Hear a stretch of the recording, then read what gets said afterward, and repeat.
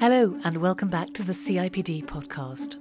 Last year was another year of corporate scandals. Google, Facebook, Volkswagen. Now, with failures like those fresh in all our minds, we're going to start 2019 by talking about trust. What does trust bring to an organisation? How does human connection fit in? And where in that landscape does HR sit? We chose 4 experts to interrogate those questions. Our first writes and researches about tech and how it's transforming trust. She lectures at Oxford University's Saïd Business School, and she's the author of a great book called Who Can We Trust? Here's Rachel Botsman. Often I go into organisations and they're talking a lot about trust. And one of the first things I ask them is, well, what is it? And it's really interesting because this is a generalization, but when you're talking to marketing and communications, even HR, they tend to describe it as an attribute. So the number of organizations that have trust as a value is astonishing to me. So they'll have like curiosity and innovation and trust, which is really strange because I don't know what to do with trust as a value. And then if you talk to other parts of the organization, often leadership teams, compliance, legal, they will talk about trust as an asset, something that they actually want measured and valued. And it's not that I don't think trust isn't either one of those things. It's that you can't achieve trust. You can't achieve trust in an organization if you think of trust in that way. So the way you have to think of trust is it's a human feeling and it's a continuous process. And it's something that is given to you. It's something that you have to earn. With tech reaching into all areas of our home and work lives, organisations want our trust. But they want to win it easily and they want to win it fast. And that, says Rachel, just doesn't work. Yeah, efficiency, the way I think of it, efficiency is the enemy of trust. So think of your own life. Trust actually needs time. It needs continual investment and effort. And it needs friction. Trust is actually built in those moments where you're not sure of that other person, you navigate through. And one of the watch-outs in organizations is this idea that we can automate trust, that we can use technology to speed people through that process. And you see it a lot with apps. And the mistake is that you have their trust where you don't, you just have convenience. So this is a challenge in terms of deciding where, for example, bots can play a role and what we can automate. And then fundamentally what really needs to stay human, because I believe the businesses that will win in the future will be the ones that use technology to become the most human, and they are the ones that we will trust. But if speed and tech don't build real trust, what does? It's small interactions and actions over time that build trust. And the example, Brené Brown talks about the marble jar, whether you fill up the marble jar. I like this term, the trust battery, that Toby, the CEO of Shopify, really codified, and this idea that, actions and interactions and conversations and whether we do what we say we're going to do and whether we show up at the time, they're recharging or decharging the battery. So the consequence of this diminishing trust battery, what does it mean for organizations? Low trust teams and cultures tend to be, I go so far as very unhealthy places to work. It's pretty easy now to walk in and actually spot a low trust team. And very few organizations are low trust, across the board. You often find pockets where the battery is really, really charged. But the signs are, they are very uncomfortable with risk-taking. They are really uncomfortable with not knowing the outcomes of things. So they tend to be very prescriptive and quite linear. So they have to know where everything is leading. They tend to have a lot of people in meetings, high email culture, very extensive briefs and presentations. And so it becomes paralyzing. If Rachel's description of low-trust organisations sounds a bit familiar, it's worth remembering that trust isn't just nice to have, it's vital. There is a really tight link between low-trust cultures and cultures that struggle to innovate. You can walk into a high-trust team, and one of the most common characteristics is the leader of that team doesn't know where it's going to end. They have faith in the process. They have faith in their people. They give them a lot of autonomy around the risk-taking. I think vulnerability is another sign of a high-trust team. So leaders often say, particularly male leaders, like, I really want my team to trust me more. Like, it's like, yeah, make it happen. Yeah, make it happen. And it's often not a competence question. It's because they are very uncomfortable with showing vulnerability.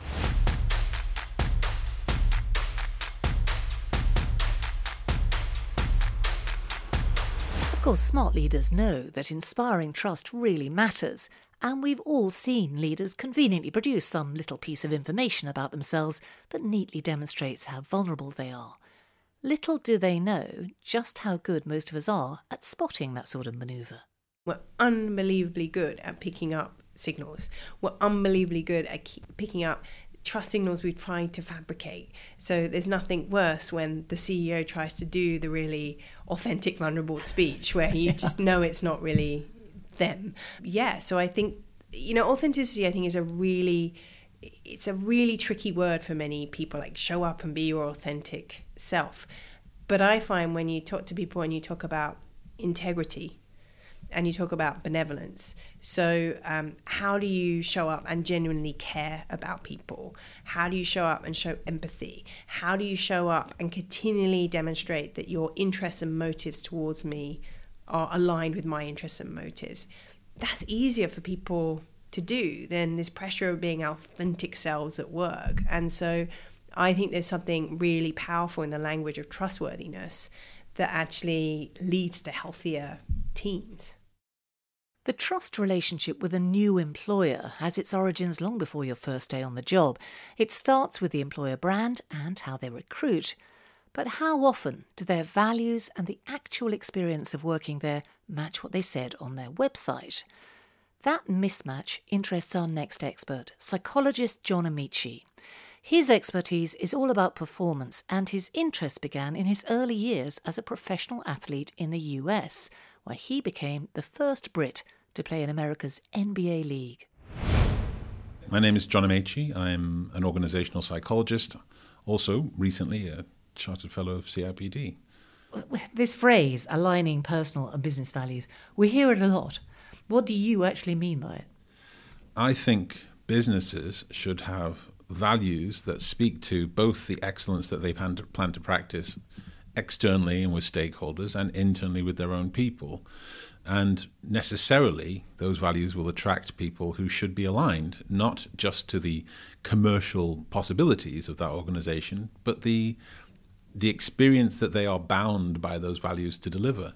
Part of what I think is important for workplaces is to create an environment that is so psychologically safe that you can challenge people to the ultimate level, knowing that the environment is actually safe for them to experiment, deliver, fail, and then succeed finally with the support that you offer them. You say knowing. I mean, that's where the issue lies, isn't it? That is a trust contract, because you don't know, do you? When you go and work for an organisation, you look at the website, you meet some people, you do some interviews. All organisations present an appropriate face to the world and potential recruits now. You don't know what the experience of working there will be like, and it's often quite a mismatch. So, I mean, I think firstly what we should do is probably reframe that. What we're saying is that organisations lie. That's actually what we're saying. Organisations lie in order to create a brand. It's like people who airbrush photographs to make people who are already thin and beautiful into unattainably thin and beautiful. And in some cases, people who aren't beautiful into people who are beautiful, in this corporate analogy. Sure. So they lie, and then people come and become instantly disenfranchised and leave, and then we call the people who leave snowflakes. We call them entitled. We call them all the things that we call millennials and Gen Zs. Yeah, I suppose organisations might say, well, the deal is we pay, so that's our side of the contract. In that case, if that was the contract, tell the truth and pay. Okay. But they don't do that because they know in order to attract the talent they need, they'd have to pay 10 times more if they told the truth. And that is a terrible indictment. So in terms of productivity and sustainability and all the things we know about, that lie, in your terms, is a foolish lie because it doesn't even work commercially, let alone on other bases. Who should then be, within these organisations, the guardian of better behaviour? Is it HR? Is it the board? They have conflicting requirements. Where does it live? Well, I think HR has a unique role in that now they are more often than not called the people function. They are the people. But it's not just their responsibility. There should be a cascade effect in an organization. So yes, you have to have congruent behaviors and the right rhetoric at the top level, at the exco. And then underneath, you need to find people, and there are tons of people who want to be custodians of that culture. They want to be the people who are charged in a non-official capacity, right? So this is not about giving them elevated roles or elevated salaries. Giving them this responsibility, you're keen on this? Yes, be a vanguard in this organization. You work on our front desk in reception. You clean our floors. You're a first-time manager. You're just a colleague who's really interested. Yes, you disseminate this. Yes, you remind people these are the values and the behaviors that go along with them. That's not a difficult thing. It's exactly the kind of purpose that Gen Zs and millennials we are working with are asking for. You say it's not a difficult thing, but organisations find it difficult to do, don't they? I can think of a number, particularly in the tech and social media space, organisations who literally launched their brand off those values and that way of working, and who are now, it's being revealed, excusing behaviour on the part of senior and valued individuals that is not at all aligned to those values. So the theory is great. The practical reality is tough for organisations to do, isn't it? No. Not excusing it, but they're not doing it. Why aren't they doing it? Because it's easier not to, and we don't call them on it enough. If there are no consequences for bad behaviour, why would you spend the energy to be behaved well? I mean, obviously there are consequences if it's illegal behaviour. But there's not. Amazon has got workers who live in their car, in the car park of their warehouse. It's not conjecture, but we still get Amazon packages. There's no consequence. So to build a genuine and sustainable trust contract in these relationships, what needs to happen on all sides? Because you say we don't call organisations out on it. We as employees, we as consumers, stakeholders. What we can do is we can values-based hire people, so we know that these values are something that's important to them, yes, but that they are empowered to enforce.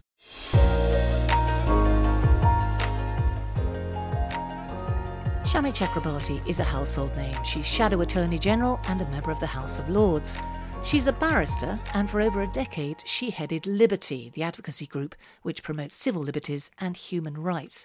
She talked to me about social media and data tracking and how invasive employers should be. I think this whole question of employee data and digital presence is a very sensitive one, and I think the answer needs to evolve. As so often with technology, it moves apace, and the ethics, the politics, the law, all that stuff of human relationships sort of lags behind. And I think there are some really, really difficult questions about what the reasonable expectation is. For example, everyone is a broadcaster now. Everyone who tweets or otherwise uses social media is interacting not just with their friends, colleagues and relatives, but with the world. Now, what does that mean for the balance between the reputation of the employer organisation and the social needs and expectations of the employee? There isn't a bright line here. There isn't a straightforward answer. It's obviously going to vary according to the organisation, according to the role, according to perhaps the seniority of the person in that role.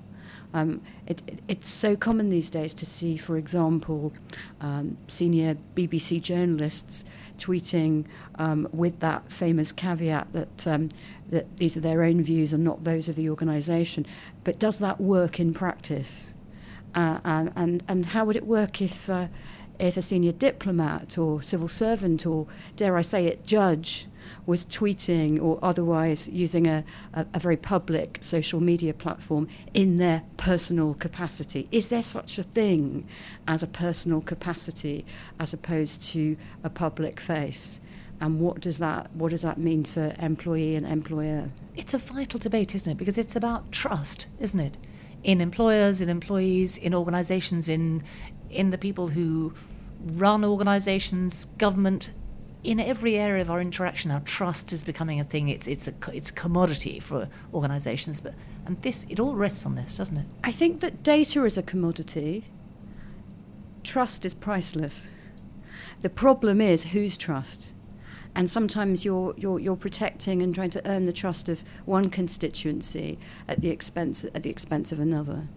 So, for example, when you're recruiting, you might think that it's just common, reasonable practice in the 21st century to have a look at the digital footprint of applicants for a job. And it's commonly done. Commonly done, not illegal, not unethical. People are putting this stuff in the public domain.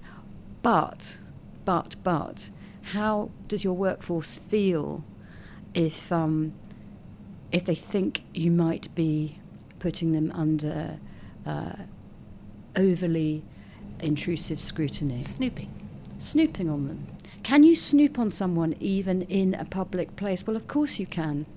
You can snoop on someone by following them around the street, and you can do the same even with their digital footprint. So there's got to be some negotiated balance if you're not to make your workforce feel mistrusted and therefore not trusting in you. So you articulated the problem. What needs to happen?